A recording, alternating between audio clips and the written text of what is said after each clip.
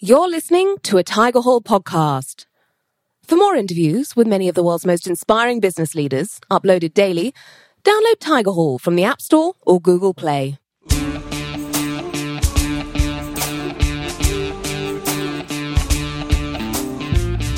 We're in the Tiger Hall with Roger Fisk, global communications and marketing strategist who played a crucial role in President Barack Obama's 2008 and 2012 electoral victories as Director of Special Events. You now, Roger, are a regular commentator on US politics and work with major corporations around the world, helping them apply the many tools and lessons you've learned along the way. Now, this discussion is the first in a trail where Roger will be interviewing a number of remarkable industry figures to get to the heart of how leaders can be the best they can be. So for this initial chat, Roger, we're going to be talking about authenticity in leadership. And we hear this word authenticity a lot when talking about leadership. So first of all, why is this so important? Well, first off, thank you so much, Tiger Hall, for putting together this session. I'm thrilled to be part of it, and I'm thrilled to host the trail. Authenticity is absolutely critical because when an organization grows, it needs a strong foundation, and that foundation for long-term growth has to be a foundation of honesty and authenticity. That's not to say that it can't be a cutthroat venture capital firm or anything, that is, specifically focused on the bottom line. It's more about having a seamless connection between the vision of the leadership, why that organization or business or venture fund were started, and then being true to that as you scale so that you never encounter a situation where there's a fundamental rupture between who you say you are and how you're presenting yourself to the public, potential clients, et cetera, and what you're actually delivering, how you actually conduct yourself and things like that. The second part in terms of leaders is that your employees, your teams need to buy into some kind of vision. And again, it's not necessarily an altruistic one. It's not to say that this is about, fixing the world or something like that. But when people sign up to become part of something, they expect that it's going to roughly match kind of the mission that was presented to them when they were in discussions about joining or something like that. And similar to my example before, if at some point there's a fundamental kind of rupture between what that organization is and what they say they are, then that's when you start to see a high attrition rate. That's when you see employee retention go way down. You have people staying for 10 or 11 or 12 months instead of 5 or 10 years, et cetera. So it's really about having a very clear understanding about why the organization is being created, what the mission is, and making sure that when you go out and you scale in terms of number of employees, but also as you reach out to the public or whatever your audience is, potential investors, et cetera, that there's a seamless connection between who you say you are and who you really are. And you can think of it just even in the context of human affairs, right?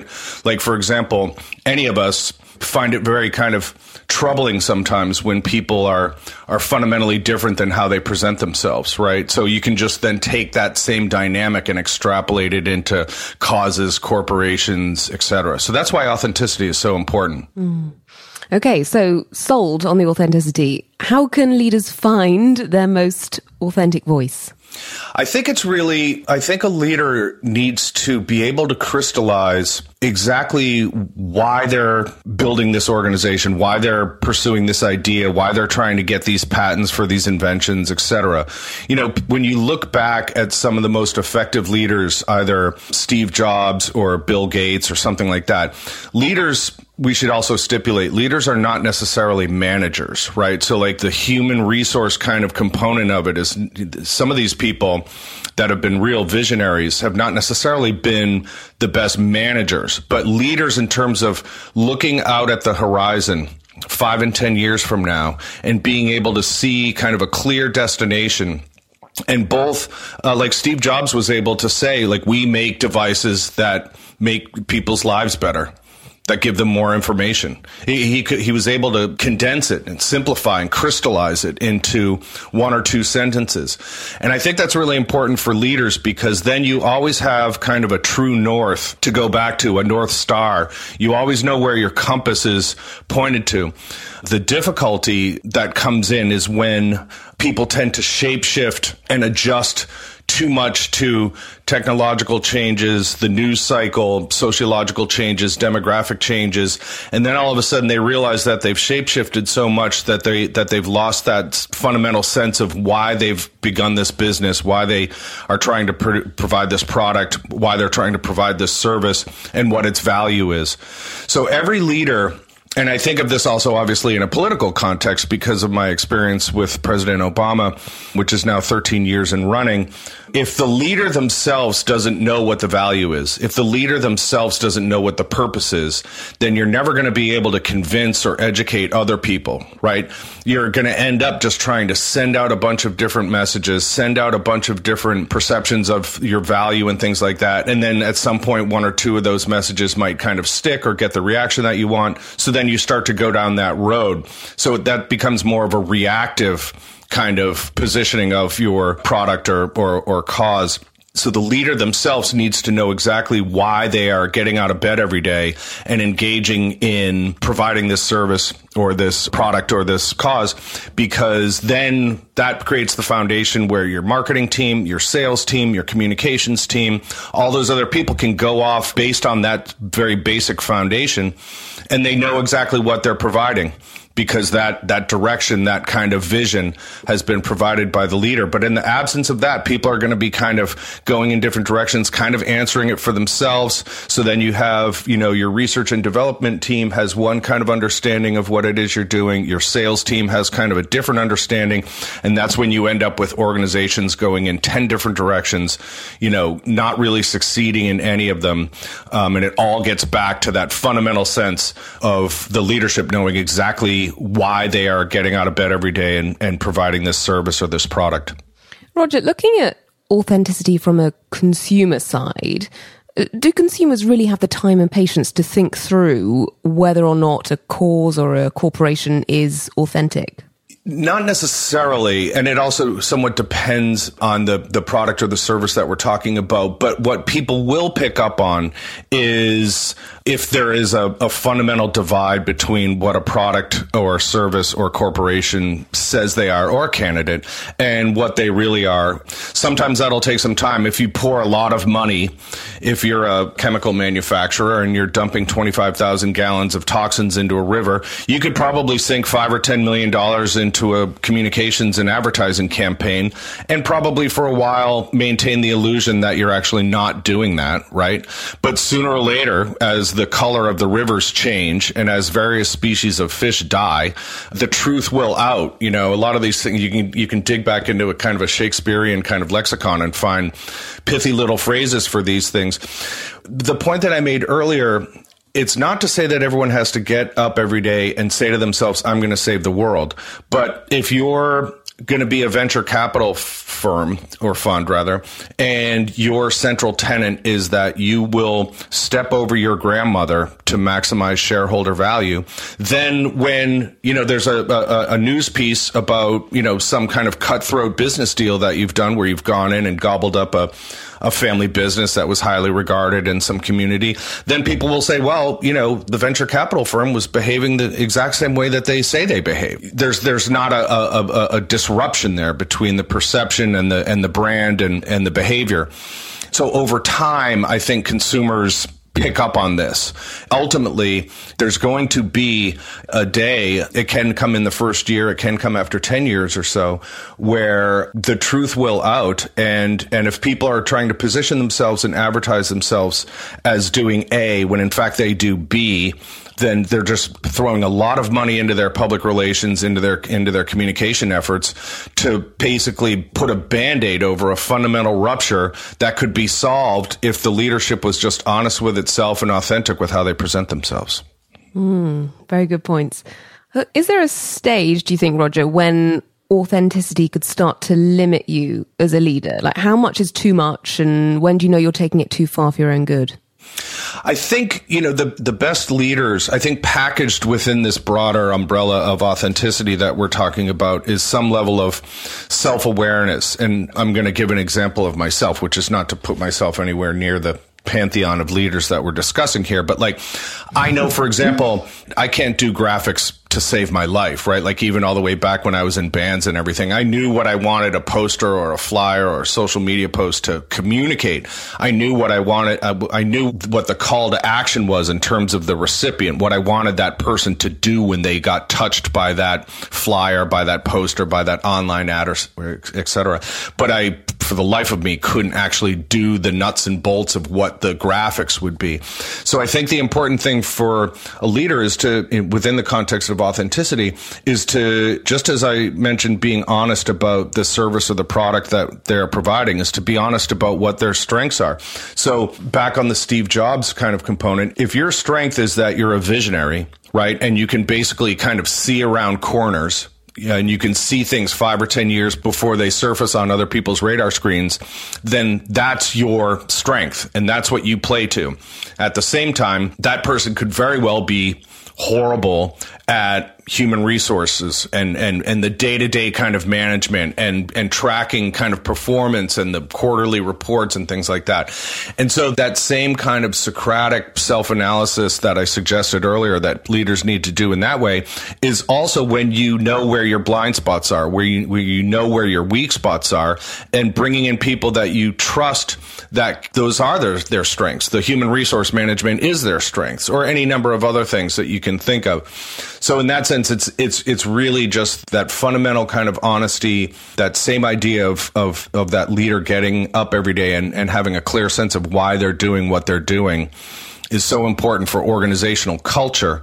But at the same time, that leader needs to then be honest with himself, herself, etc., about what their weaknesses are. And then making sure that they are bringing in people that are experts in that, so that ideally you have a 360-degree kind of organization where you're playing to your strengths, I'm playing to my strengths, and together, that's how we all get the oars in the water and start making progress and earn money. So for anyone still questioning the value of authenticity in leadership, are you able to give us an idea of the long-term market value? Sure. When you scale, the toughest thing is to remain, the fundamental strategic kind of values and priorities that you had as a startup. I always think of the Obama culture, right? Because I have no choice, because I'm a product of it. And I'm in, but if you listen to Senator Obama as a candidate in 2007, and then you read a news article about when he was president in, say, 2013, and then you now look at the work that his foundation is doing or something, there would be narrative cohesion there, right? There would be an arc that is essentially still based on and still operating on some very fundamental goals, which is essentially, I can do the one sentence test for the Obama culture, which is giving people the tools to organize their own lives and giving people the tools to bring about change in their own lives. That's the fundamental essence of, that's what drove our online tools. That's what drove our communication strategy. That's what drove his political messaging. That is the binding harmonic kind of philosophy of the Obama experience, is focusing on empowering the individual. And so in that sense, when we go from 20 or 30 people in the very earliest weeks of 2007 up through being $1 billion corporation as a presidential campaign, then it doesn't matter if you have 5,000 employees or if you have 5 employees. There's that fundamental foundation of people knowing exactly why they're engaging in this. They know exactly where we're going. We don't necessarily know how we're going to get there because technology changes so quickly. And for example, the difference between the campaign in 2008, which we were focused mainly on people still operating on their desktops, to then the campaign in 2012 when we had to pivot to essentially the mobile universe. So the how you get there, the tactics and things like that are always going to change. But with authentic leadership, you always know where your compass is pointed. And then you always know that everyone is rowing in roughly the same direction because the leader themselves knows and the leadership kind of around them. So the long-term value of that just to kind of weave together our bunch of different points, is the money that I see spent with some of the big public relations firms and the big PR firms and things like that. A lot of that money is being spent trying to either reposition or kind of reclaim elements of the brand that was lost at some point, maybe in one of these technological transition kind of periods, or it's trying to say that A is actually B, or vice versa, if you see what I'm saying. So it's a lot of it is trying to repair or patch the breach that we've been discussing here. Whereas if you've been honest and authentic with yourself all along in the leadership context and in the organizational context, then it's really just a question of adapting to kind of different news cycles and adapting to different technology. But you still know the fundamental message that you're trying to deliver. Like the content, the value is a known entity throughout all of that. How you're reaching out to people, be it through an SMS or an email or a billboard, that is all based on just demographics and the kind of market specifics of that region or that specific demographic or whatever. But what you're trying to provide, the value that you're trying to provide is constant. That saves people millions, hundreds of millions of dollars around the world. Because what I find is that a lot of brands, wake up one day, they've lost a ton of customers. They don't necessarily know why. And then they spend a lot of time looking back and then trying to figure out how to kind of pivot and regain some of that market share, when ultimately they kind of lost it, often because they were presenting themselves as different than who they actually are. Okay, well, Roger, I'm pretty sure I could listen to you for hours on end, but perhaps it's time to wrap this up. What advice would you give to leaders who have perhaps previously sent mixed messages and now need to establish their authenticity? What can they do to start being and therefore appearing more authentic? Develop no more than a 2-sentence phrase for themselves that lays out exactly who they are and why they're in charge of this organization and what they hope to provide. And if they can't do that, then they need to revisit some fundamentals. And ultimately, if they can't do that, then they either need to get involved in something else or they need to give someone else a chance at the wheel. Because if the leadership and the leader of an organization doesn't know where they want to go, then the organization's never going to get there.